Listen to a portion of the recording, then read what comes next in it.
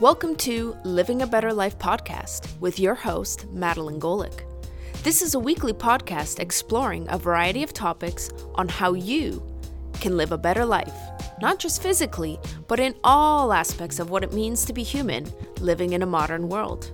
This podcast is for entertainment purposes only and should not replace professional or medical advice. This podcast is sponsored by Ecophysiotherapy, where their mission is to educate, empower, and rehabilitate you back to health. Without further ado, please enjoy the show. Welcome, everybody, back to the podcast. I'm very excited to be talking about strength training and how mindfulness can help, because I just didn't know that the two could be blended together. So my guest today is Scotty, and he's going to tell us more about it. I'm so excited. Thank you. I am super excited as well. Thanks for the invite to join you. Yeah. So before we even kind of dive into that topic, I want to sort of start off with tell us about you to build up some context, and then we'll kind of slowly try to bridge the gap of strength training and mindfulness. Yeah, that sounds really good. It's my favorite topic, so should be awesome. What? Not talking about me. I meant mindfulness and strength training. My favorite topic is tell me about yourself. No, okay. Well, we'll start there. So I am Scotty Butcher, and I am a university professor at the University of Saskatchewan in the School of Rehabilitation Science in the Physical Therapy Department. So I am a physiotherapist by background. I have a background in kinesiology. I have a master's in kinesiology and a PhD in a combination of a bunch of different things that experimental medicine, which involved primarily pulmonary physiology, and exercise science, which was mostly strength and conditioning and exercise physiology. And so I've been teaching here at the U of S for about 13 years, and that's my brief little resume story. Yeah, that's what a repertoire of information and knowledge, knowing, what it takes to, make it all the way to your, PhD, and the amount of research you must have done.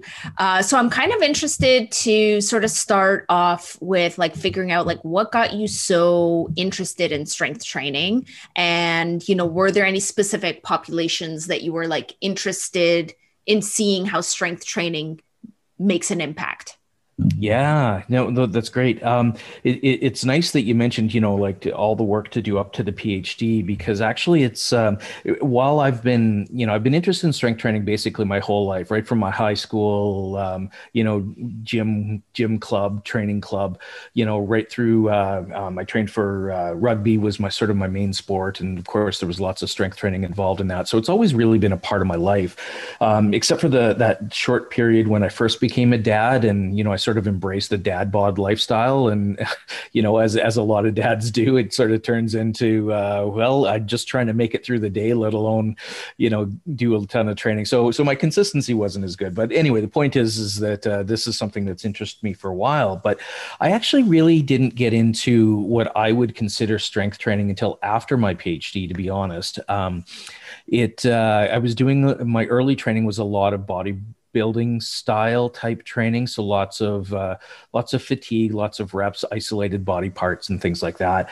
And it was while I was working as a professor that one of my students introduced me to my current collaborator at a CrossFit gym, and said, you guys, based on the way that you guys are talking, you'd be really interested in talking with this guy. And so that sort of started my journey down what it is to do strength training. I know I haven't talked research yet, but to me, it's one of the crucial aspects of doing this type of research, especially clinical research, is that you kind of have to live it to a certain extent to really kind of understand it. So started off in CrossFit, decided that CrossFit was cool, but I liked powerlifting better. So I transitioned into powerlifting, and sort of been on and off with my powerlifting training ever since. But one of the things that kind of got me into the research side of things, of course, was, seeing all of the benefits that I was getting personally coming from,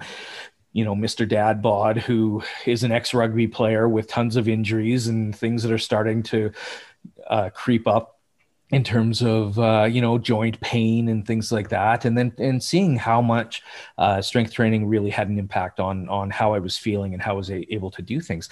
I started with this obviously isn't my first research, but I sort of started on the real strength training side of things with a study on older adults with doing strength training. And it was actually because of my mom, to be honest.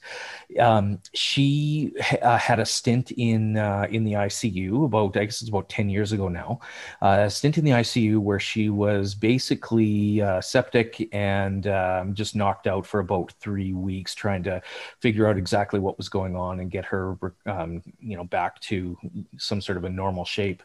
And then, so she was extremely deconditioned and came home, did sort of home-based physio, but nothing that I was involved with, just that sort of seeing how she was doing. But I convinced her to get into this trial, this strength training trial. And she's a picture of health now. She wouldn't have been without this high quality training, to be blunt. So, my PhD, it involved training and of course strength and conditioning. And I started applying it with my training in pulmonary physiology, and I'd spent some time doing pulmonary rehab. So I kind of got into it with that, but then really transitioned into strength training through this first study that my mom was involved with. And then it's been going pretty strong ever since in lots of different aspects.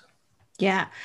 So I want to ask, because you mentioned like your first was working with older adults. And I think, one of the things that I hear clients ask me all the time, which I'm sure is not going to be something new to you, is like, am I too old to improve my muscles? Right? Like I'm always getting the like, oh, I'm a lost cause, or, can I really make any improvements in my strength? So I would love if you could speak to like what your research has shown. And obviously, your mom's a good bill of health, but I mean, 3 weeks in a hospital bed, I mean, deconditioning happens so fast. And I wonder, like, if you could speak to also, is just like the regular kind of working with a TheraBand at home enough, or does it need to be intensive to build back from like a 3-week hospital stay to kind of back to function?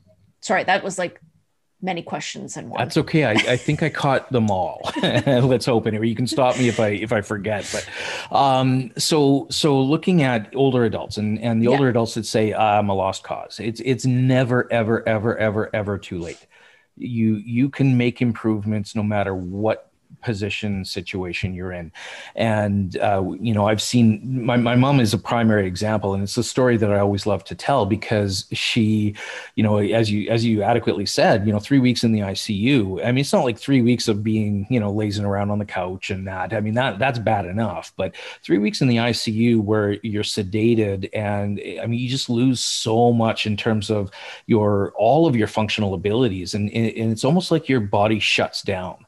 And to gain back a significant amount of neuromuscular control and strength and cardiovascular capacity and endurance. I mean, it takes so much. Most people that come out of the ICU, if it's been a long stint, don't ever recover their baseline function. And that is a very sad fact of our system, is that it is not designed to do that. What I will tell you, and not saying that my mom is the only example or an aberration. This is something that's absolutely possible. But she's now stronger and has more capacity, endurance than she did prior to the incident that caused her to go into the ICU. And that's not the norm. And, normally, even over time, you'd expect to see some decreases. But she went from in the ICU over the course of about a year post ICU. She was doing the TheraBand exercises, as you said, and she was trying to get around the house, but it was really difficult. Even a flight of stairs was very hard, and she wasn't able to do a lot of her own shopping, and that she just wasn't conditioned enough, wasn't strong enough. And this is with sort of a baseline program where you're kind of giving some basic things with a TheraBand and doing some isolation type exercises. And I've seen this in many individuals that it really isn't enough. And I'm glad you asked the question, because it isn't. It's not enough to just kind of do what you normally do, trying to work back up to what you were doing, and then maybe add on a couple little exercises here and there. You do need to look at, well, what are the longer term benefits that you can get with something that involves how I define strength training is progressive loading of movement patterns. So it's not just, I'm going to do some TheraBand bicep curls. I'm going to learn how to do a sit to stand or a squatting exercise. I'm going to learn how to pick heavy things up off the ground, or we could call that a deadlift, or, push and pull using the upper body, and using sort of these whole body type exercises that you can progress. Over time, the loading can go up and up and up, and it's that aspect that you don't have with sort of the basic level therapeutic exercise with TheraBands, and that is that people typically plateau very, very, very quickly, and the gains that you would look to make sort of stop. And so, if you're that person who's coming out of the ICU, or you've never exercised in your life, you're saying that, everything's too bad, everything hurts, and I'm not at the stage where I could really do anything. That's so not true. You might start with some basic things like the therapeutic exercises with TheraBand. Sure, that's an awesome place to start.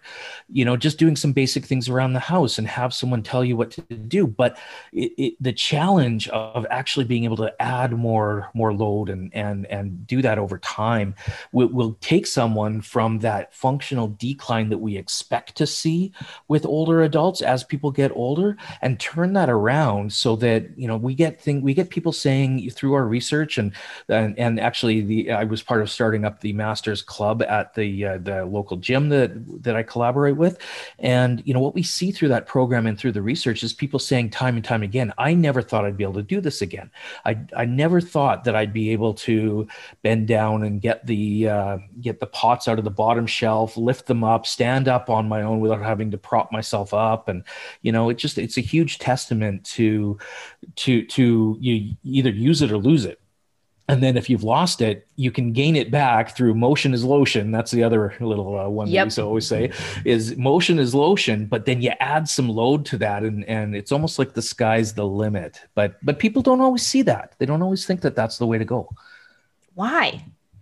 Any theories on that? Well, yeah, there's lots. I mean, the typically, especially older individuals who haven't ever trained before, I think that they tend to see weightlifting as kind of like I'm going to be Arnold Schwarzenegger, or I'm gonna look like Arnold Schwarzenegger, and those guys, and they don't think it's for them. They don't think they would either want to, or that there would be a benefit. And it's not in the bodybuilders that, the style of training that we do is not bodybuilder training. And even if it was, you have to be pretty genetically gifted and eating, 6,000-7,000 calories a day, and do that basically all day, every day in order to look like that over years and years and years. The average person isn't going to come anywhere near that. So, it's people think that it's not for them. And I think that's one of the things that I'd really like to change, is that perception of what strength training is. It's okay to look at a barbell and say, okay, I might be a little bit scared of this because I'm not sure, but have someone that can help you and teach you how to do it right. Absolutely. Yeah, I definitely, because, I'm predominantly in pelvic health. And so, I'll have ladies, in their 70s coming in being like, is it a lost cause? I'm like, your pelvic floor is a muscle just like any other muscle. but when it reaches a certain point, like, yes, we're going to do these basic exercises. We're going to try to build you up to a functional level where you can kind of withstand gravity. But then we have to kind of go above and beyond that in order to really help you overcome whatever the challenge is, to become asymptomatic or, not leak every time, or not rush to the bathroom and not make it, that kind of thing. But oftentimes, when we become deconditioned, we sort of just kind of go back to like status quo, but never really think about surpassing that, so that when time acts on our body, like, we're at a greater standing point. So even if we're going to lose some muscle as time progresses, we're way ahead, so that we don't get to a point where we're so fragile that we can no longer have independence in our later years. That's totally right. It's I call it building functional capacity. Some people talk about, your training as putting into a bank, for savings, and you're building up your muscle capacity bank by training. Because at some point in time, as much as you can always put on muscle and always put on strength and build, no matter what you're doing, at some point in time, that's going to decrease. That's just a natural part of aging. And so what we want to do is try and slow that down the best that we can, and start at a higher level, as you say, start at a higher capacity, so that when we do lose muscle and capacity, that we're in a much better position to be able to tolerate that. And to me, that's sort of how strength training relates to building resilience, physical resilience, and functional capacity. And I'm just also thinking to myself, because I've seen research before that has looked at like histological slides of like, the big major leg muscle groups in the aging population. And they had two side by side of like an individual in their 70s who didn't exercise and an individual who did. And histologically, we see a significant decrease in fatty infiltration in the muscle. So you may have more bulk, but if it's all fatty tissue, you're not going to have very good strength to be able to move that muscle group, versus somebody who exercises can actually, even if the muscle mass is smaller, the quality of that muscle is so much greater. Yeah, absolutely. No, that's so true. And it's, it's sort of the misnomer of, thinking, society wants us to be thin, and, and the best way to do that is to aerobic exercise and not eat. And we just know the downsides of having that approach, that not that you don't have aerobic exercise, because that's also important, but eating well and putting on mass, and doing so in such a way that the quality of the muscle is great. And I really like the fatty infiltration research, and it just looks at the efficiency of the muscle contraction. And so the more you can train, the better efficiency you have, the less fatty infiltration you have. It also speaks to muscular health. And this is another thing that a lot of people don't think about, is they don't think about the muscle as an endocrine organ, as a hormone producing organ that actually has a very significant impact on your metabolism. And so one of the best remedies for individuals with chronic inflammation is strength training, because it allows the body to produce anti-inflammatory hormones and help deal with the stress hormones that are present.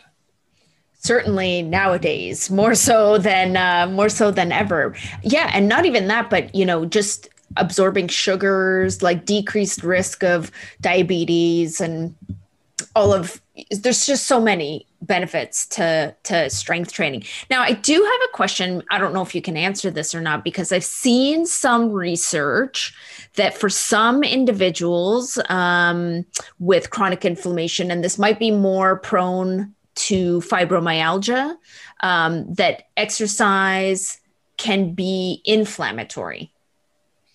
Exercise is a stressor.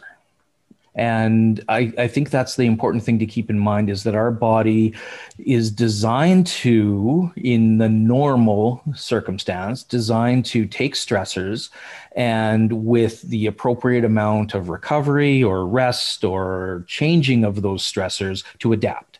And so that is the process of training. is to put a stressor through the body, give it some time to recover, and then you adapt, and then so you can tolerate more and more stresses. And so that's really the pure definition of strength training is put a little bit of stress on, give recovery, and build. Same thing with aerobic training and building the heart and the blood vessels and their capacity. Certain people with certain conditions, fibromyalgia being one of them. There are I'm sort of blanking right now on some of the other ones, but there are some conditions where we do see that the amount of stress that exercise can put through is just a little bit too much, or they never actually return to a baseline, like a chronic stress, right? Chronic inflammation. And a lot of people, and this is certainly not my area of research, but I know a lot of people that have talked about how chronic inflammation in these type of individuals, or even in healthy individuals going through a pandemic, where chronic stress can impair your recovery ability, can impair your ability to build, right? So in those individuals, if chronic stress is up, and they're putting more stress but not allowing that recovery, then this can be a bad thing, and it can become pro-inflammatory and not exactly what we're looking for. I think that's true. A lot of people think of fibromyalgia, but like I said before, I do think that's true to varying degrees, and probably a lesser degree, but someone who's healthy will also have that response where chronic stress impairs your ability to make the progress that you want to make, and could potentially be pro-inflammatory if it's too much. Okay, I have a clarifying question. Yeah. So the strength training is the stressor that creates inflammation, right? Because it creates a stress response. So it is becoming anti-inflammatory in the process of recovery. Yes. Okay. So that's where we're getting the benefit. It's not in the stressor itself. It's in the process of dealing with the stressor that takes the inflammation into a better immune response. Right. And from a physiological perspective, that's what we understand. But I just want to clarify just a little bit on that, because there is an acute benefit to exercise and movement, and not just strength training, but any sort of movement. We know that the ability to move and the simple act of movement, it's sort of what I said before, motion is lotion. It's not necessarily the recovery training process, but some people, a lot of people respond really well if they've been deconditioned to just simply getting up and moving again. And one of the things that I find really fascinating in the research that's out there is looking at injury healing or prevention of injuries, and looking at how, do you need a structural, tissue, anatomical, or physiological change to see a benefit in terms of injury prevention or pain responses and things like that? And the answer is no. This simple act of exercising, even if you don't improve strength, or even if you don't improve your endurance or whatever, you can still modulate how you respond to certain things. So pain responses can be reduced. Increasing tolerance to pain can increase. The psychological benefit that potentially is behind the ability to see that your body can be stressed and it be okay, can help with that process as well. So as much as most of it from a physiological perspective, I do think is the chronic training response because of recovery and adaptation, we can't ignore the fact that just in general, exercise is good for you. Yeah. And I'm just thinking like to synovial joints, right? Like joints that don't have like direct blood flow that, requires the sort of the synovial fluid to move. And that fluid isn't going to move very well in and out of the joint when you're not moving. Right. And it's not going to stimulate more lubrication, right? That's right. Without the movement. So you're right. I can see that makes sense that you would have an acute response just by simply moving waste product out of a joint to get more to get new nutrients and new, circulation in, that can potentially have some really good impacts. Yeah, that is a perfect example of motion is lotion, and why we talk about that. Cranky knees as you get older is such a common thing, and the number of people that I've seen that are in the older age category or that have these sort of chronically cranky knees, you sort of say, well, what hurts the most? Oh, it hurts when I do stairs, and it hurts when I try and get up from sitting. And so I can't squat. No. Don't ask me to squat. I can't squat. It hurts too much. And so what do we give them? We give them squats. I mean, it's not as simple as, oh, no, you need to go do your squats, right? There's a process but it starts with just moving, and it starts with trying to move through the best thing for a knee is that loaded, closed kinetic chain movement, like a sit to stand or a squat, that puts the right stresses through the joint so that it does create that shift and flow of the synovial fluid, that eventually, you start moving, you're able to move a little bit more. And half of it is technique too. And so we look at the exercise technique, but just get them doing. And most people find that, unless there's something really sinister going on, that most people find that, oh, actually it feels a lot better after a couple of weeks of just doing, some basic sit to stands. I think the challenge is getting them there, because it's going to have some level of discomfort. Yep. Right. And so sometimes there's this vision in the mind that, like, if I'm feeling pain with the sit to stand simple exercise, like, oh, I shouldn't do it. And, it hurts too much. No, maybe it's because they can't envision that movement will be better. And so they usually quit before they get there.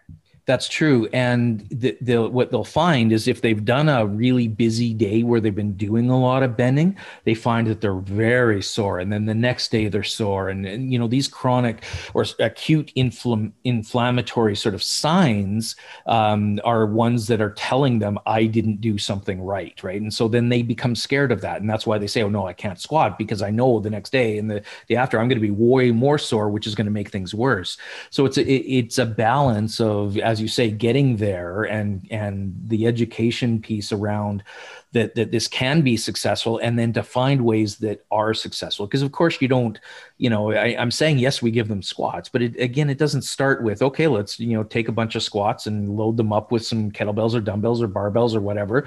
Often it is maybe some light knee bends, and just sort of focusing on the movement pattern, maybe supported with your hands, on a chair in front of you or something like that, to just try and get through the motion and build up that motion is lotion, build up the synovial fluid shifts, and allow them to gain some confidence with that movement. And then we can put the muscle strength on and all of that later on. Yeah, I think, I think it comes to the, coach or practitioner, really helping them understand that it's an adaptive process, right? And that, we have to stress it a little bit, but not stress it so much. It's a kind of, I guess we go back to that hurt versus harm, where we let them know, like, here's the range that you can kind of like push in if it feels comfortable. Like, here's the range, stay out of this range, until we'll get to the kettlebell squats, but like, that's over there, right? Yeah. Here are the steps, graded exposure, so that we can basically build that adaptation. Yeah. Okay. I wanted to just loop back quickly to that whole idea around like Arnold Schwarzenegger and like strength training, as it relates kind of for women, because I think, there could be some women have a concern about, am I going to get too bulky? Like, what does strength training look like for the female population? Well, there's lots of different options in terms of what people can do. So there's as many, what does it look like as there is things out there, right? So it's similar from men to women that way. When I look at strength training in women, to me, it's no different than strength training in men. It still involves heavy weights, low repetitions for the most part. And what the problem is that people associate this heavy weight with building muscle. And now that is true. However, with most people, even men, women, it's less so because the female hormones are different than the male hormones in terms of, the amount of testosterone that is being produced in that. It's the process is the same, but women talk about toning and they say, well, I'd like to be toned. I just don't want to be big. I want to be toned. But what a lot of people don't realize is that it is the process of actually putting on a little bit of muscle that stretches the skin a little that actually creates that toning look. And it's not bulk. Because like I said before, if you're training to be Arnold Schwarzenegger, you're eating 7,000, 8,000 calorie a day diet, you're training 6 hours a day, 7 days a week. You're blessed with the genetics to be able to do that and continually put on mass. We're not doing that. We're not coming anywhere near that. Oh, not to mention the performance enhancement drugs that are typically as part of that world. We're not doing any of that stuff. We're doing a few sets of a few reps of progressive loading. Your body will respond in a very, very positive way, and you don't get bulky. You might get what looks like tone, but relaxed muscle still looks like, a normal sort of person. And I think, as much as I discourage my daughters as well to kind of look at social media and compare themselves to that, that's not at all what, the message that I want to give here.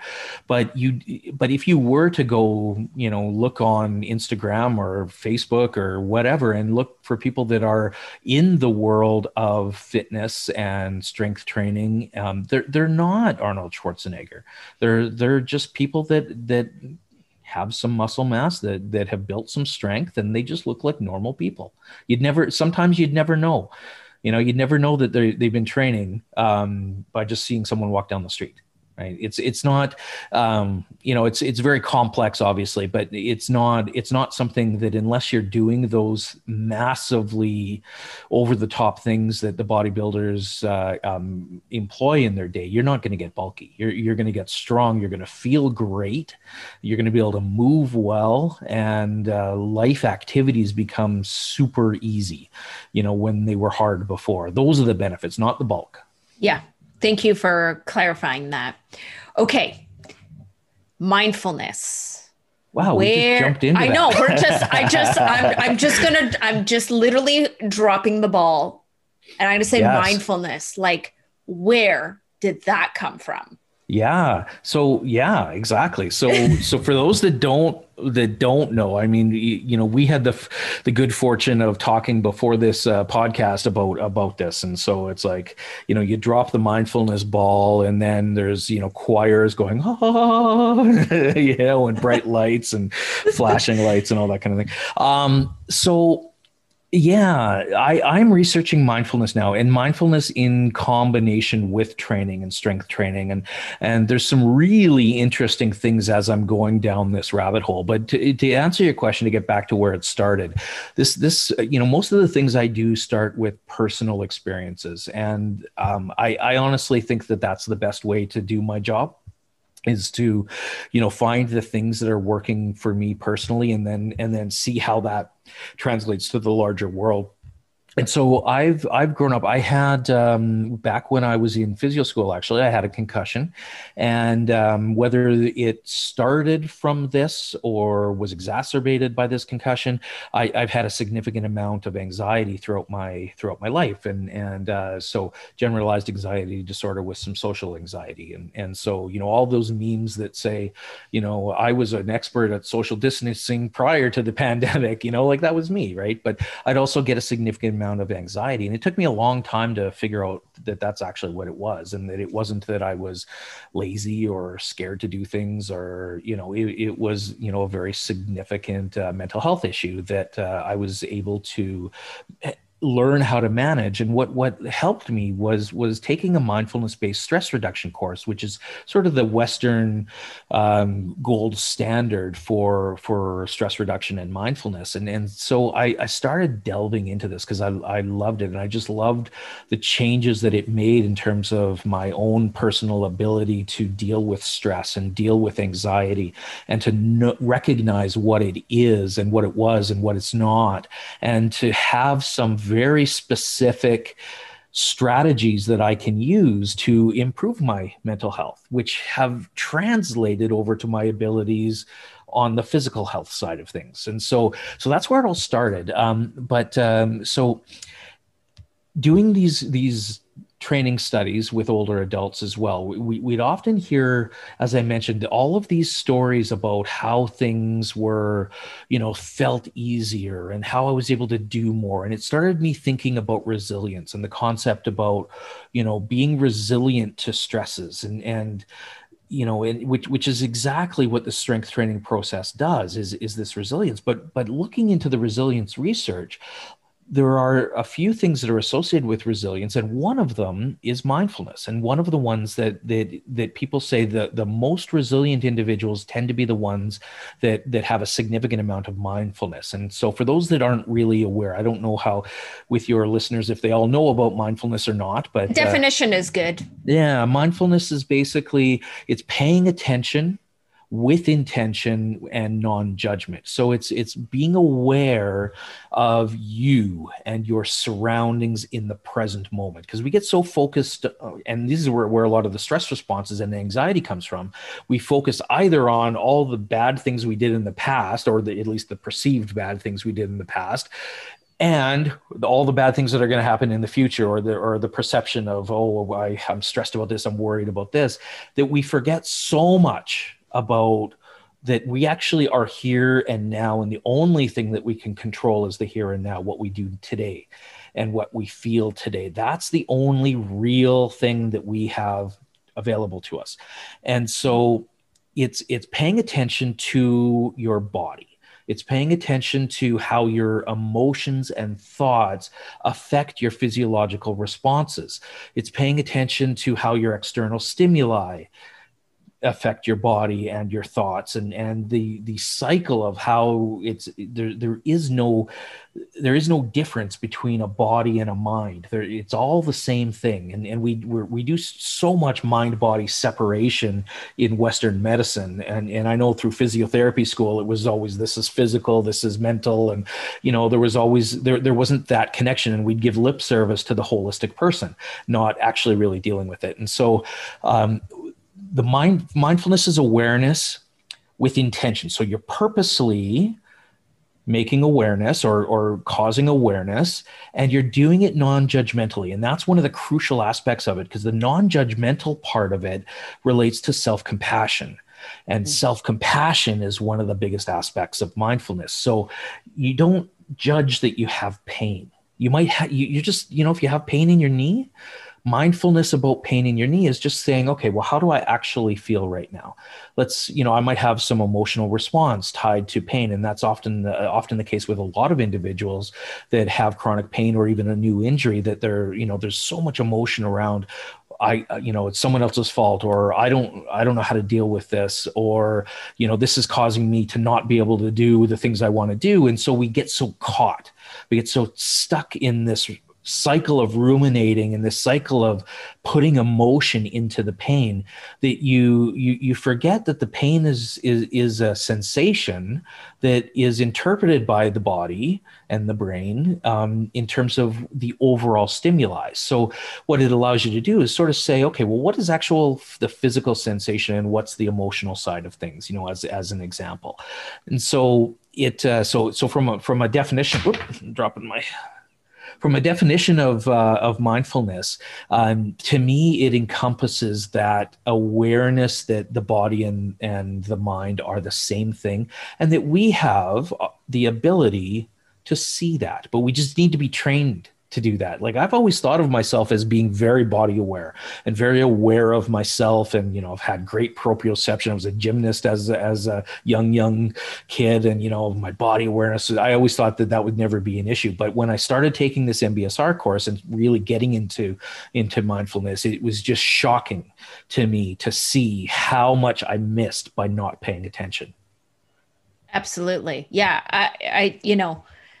I think that bringing yourself to how am I actually moving? Where do I perceive this movement to be occurring? You know, can I identify like areas of my body that are contracting? And again, the non-judgmental piece is like, you know, you don't want to be doing a squat and go, ugh, that was a terrible squat.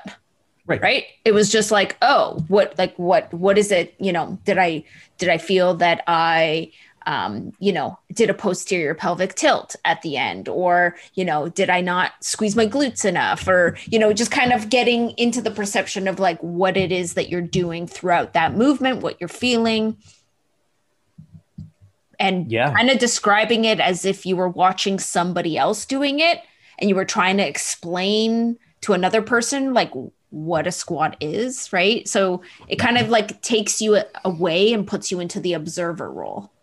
Yeah. And you're observing yourself, and you're and the key, as you say, it's not that, oh, it was a terrible squat. I mean, those are not the things that we want to be thinking about, but we don't judge ourselves for thinking those things either. That's part of the mindfulness aspect is that non-judgment. And so, you know, you start off learning mindfulness, for those that have done it, through usually meditative type practices. And in those practices, it's a matter of recognizing when your thoughts are going beyond that immediate, you know. And so most people have some sort of an anchor that they anchor their thoughts to. And for me, it's more often than not my breath.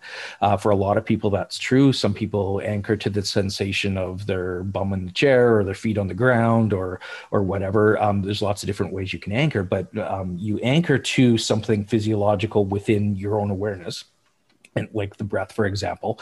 And then you just think about your breathing, and that's the intention is just focus on the in and the out and all of the sensations that you feel with that. And then you can do all kinds of other things like body scans and a bunch of other type of meditation. But the idea is that when your thoughts go off into the periphery, that you recognize that's the moment of mindfulness, and you bring it back to your anchor. And so, you know, in a 20-minute meditation, you might be, you know, drifting, I don't know, 300 times, right? Yep. And then coming back, right, to your breath or whatever your anchor is that many times, but not being judgmental about that. You know, over time, your abilities get better, but you're never going to be 20 minutes of just focusing on your breath with no other thoughts. Even the Buddhist monks that have been doing it their entire life don't do that. You know, everybody has thoughts. That's the nature of the mind, is to do that. So is to think. So it's about bringing it back. I think that's kind of one of like the misconceptions around mindfulness. Or I'll hear people say, oh, I'm not good at that. You know, I'm always thinking. And it's like, nobody said you were supposed to think, right? The point is to recognize that right? Because you're intentionally trying to pay attention to the fact that you are thinking about something, and then intentionally bringing yourself back, as you said, to that anchor. Yes. Yeah, that's exactly it. So we have kind of this structure and this definition now of mindfulness. And so where is the strength training piece? Like, how are you envisioning the incorporation? Is it more like in the mindfully moving, or like during the stressor event, or is it in recovery? Like, where do you see this kind of being a part of exercise? Yeah, great question. It's I don't think we have any concrete answers right now, just to put that out there. I mean, I have a few ideas, and where my research is going is pursuing these ideas. But one of the, you know, I always laugh because I think of myself going through my rugby training and then my physio school and that kind of thing. And, you know, as much as I felt I was always aware, like I said, I found out I wasn't, but I always thought the mind-body stuff, as cool as it sounded, it was all this woo woo, doesn't like, it's all in your head and it means nothing. It's all, it's just for the psychologically weak that need to worry about that. Like these dumb thoughts that just were going through my head, right? That, that have really changed. And so, I was someone that was always very, very physical when it came to my work as a physiotherapist, my research that I've been doing, and, really focusing on, well, what does this type of training do for that adaptation? And sort of forgetting about the fact that there's actually an underlying process. Whether we really understand that underlying process or not, there's an underlying process around what you're actually doing when you're training. And there's an awareness of your body position, right? There's an awareness of the sensation of the load that you feel. There's the awareness of the tiredness that you might feel because of either the exercise or a poor sleep. There's that awareness, and then there's also the stress that we all have throughout most of our lives, right? You remember for those that understand sort of a little bit about the nervous systems, the autonomic nervous systems, and the difference between the fight or flight responses, the sympathetic responses, or the rest and digest responses, which is more the parasympathetic responses. It's sort of like, if we're evolutionarily designed to be able to run away from the bears and, whatever else was chasing us back in the day, and, sprint, get away from it, or fight to fight it off, and that's your survival. But then when you're done that, hopefully you can reap the rewards of not dying, or, finding your food or whatever, right? And then so you eat and you relax, and then you can socialize with your clan. Well, in today's world, the bears are, constant financial stresses, workday stresses, kids stresses, family stresses, trying to find enough time to do the things that you want to do stresses, and just stress about stress. And, so we're in this constant, as we said before, this constant sympathetic state, in this constant stress response state, where we have all this stress that likely, we know that it impairs a whole whack of physiological things that happen related to chronic diseases, hypertension, heart disease, metabolic disease, all have this relationship with this chronic stress and this chronic inflammation that comes along with it. But as I mentioned earlier, with the healthy individuals, we're still having that stress response, which I think is impairing our whole, I don't like saying mind body as a thing, but it's sort of ourselves, impairing our ability to respond and react and adapt the way we want to, because we're never coming out of this sympathetic state, or it's very infrequently that we're coming out of that sympathetic state to really truly become parasympathetic and be relaxed. So where I think, and I've played around this with myself and looked at the bits of research that are out there, and started to conduct a couple trials actually looking at this sort of thing. I think it is twofold, in my opinion. Just at this point in time, if I were to generate a hypothesis, it's partly mindful movement, which we know there's a very, very big body of research in yoga as a primary example of how mindful movement can impact the whole self. And I don't see strength training as fundamentally any different than the mindful movement that you do for yoga. I'm going to say it's harder. I've done a lot of yoga in the past, not so much recently, but I've done a lot in the past, and I've done a lot of strength training. But it's only been relatively recently since I went on this journey where I really tried to be mindful during strength training. And the very first time I did it, I didn't modify anything on my strength training. I just focused my mind on what I was doing. And it floored me.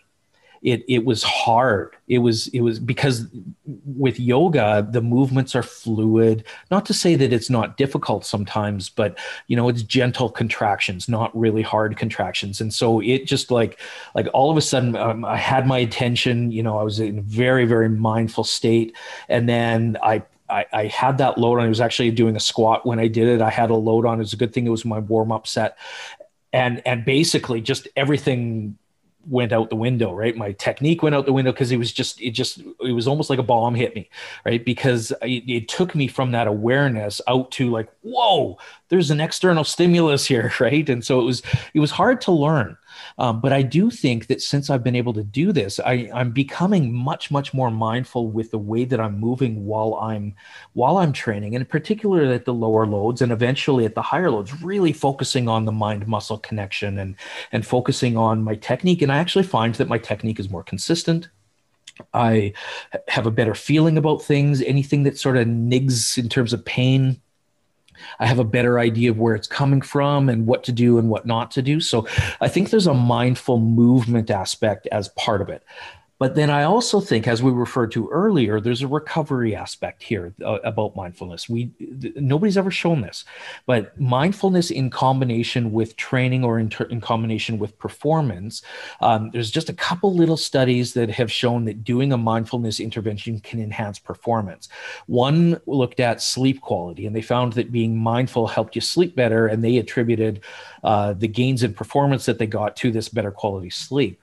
And then there's another one in a different population that looked at a different type of measure. I can't remember the exact details of that one, but what we do know is that mindfulness does reduce a lot of the physiological stress factors. So we know that, and then there's a lot of clinical changes that happen with being mindful that are very well documented, that all relate to your ability to recover from whatever stress, whether it be a physiological, psychological type stressor, that our ability to tolerate those stresses goes up. And so because of your inflammation and stress responses going down in the recovery time. So you get to rest and digest and eat the wolf that you just chased down and stabbed, right?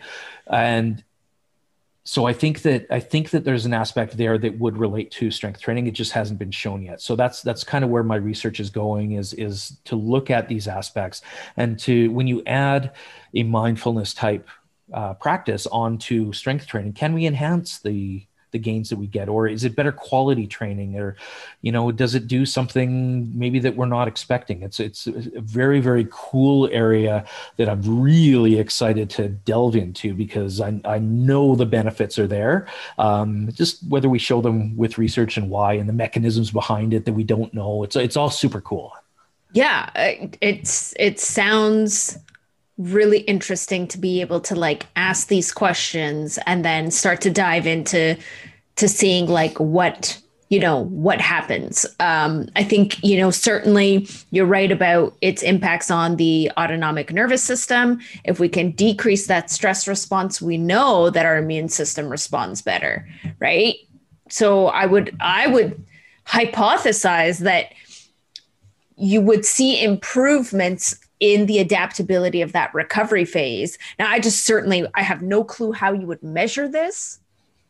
Like whether you're measuring blood samples to see like what's showing up in the blood work in terms of like stress markers. That's the only thing that's coming to my mind currently. And self-report measures of perceived recovery or perceptions around pain, perceptions of training. I'm not sure how you're going to measure it anyways, but it is a good question. There are some non-invasive physiological measures that we can do. And the most common one right now is heart rate variability. And so I think it's going to involve a combination of those things, including looking at heart rate variability, which is a really cool measure. You just need to be able to measure ECG, or you can even do it, estimate it through just like a polar heart rate monitor if you can get the raw data from it. And the more variability you have, the better your autonomic system is responding. And so those that are very high stress, highly sympathetic dominated, their heart rate is fairly consistent. But normally what we expect is that there's a change in heart rate with your breath. And so as you breathe in, you expect your heart rate to decrease. As you breathe out, you expect it to increase. And the degree of shift from that is sort of about the health of the autonomic nervous system, and sort of whether you're able to kind of be in a sympathetic state or a sympathetic state. So stress hormones through either blood or saliva, and self-report measures, looking at training responses over time. Does one group who's doing a mindful practice and the other one that isn't, are there changes in their adaptation? So it's going to be interesting to see what comes out as actually being significant and what doesn't. And and in speaking to like mechanisms, I think certainly being able to first and foremost show that there's some positive change will certainly garner more research interest, and the explaining part will come probably later, right? As we try to figure out exactly how this all, how this works. I'm sure that, gravity, right? Like that's one of those, like we kind of, most people, the really smart people understand it. I'm just like, gravity's here. I see that it works. That's right. I don't really know how it works specifically, but it works. So I feel like...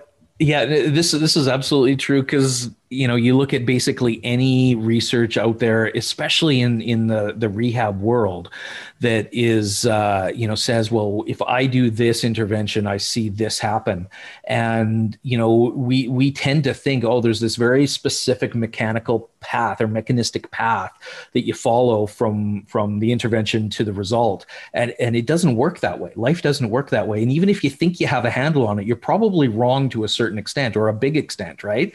So it's a matter of trying to find out ways to be less wrong. But in the end, if there's a clinical result, then that's important. Whether we understand, the basics behind it or not.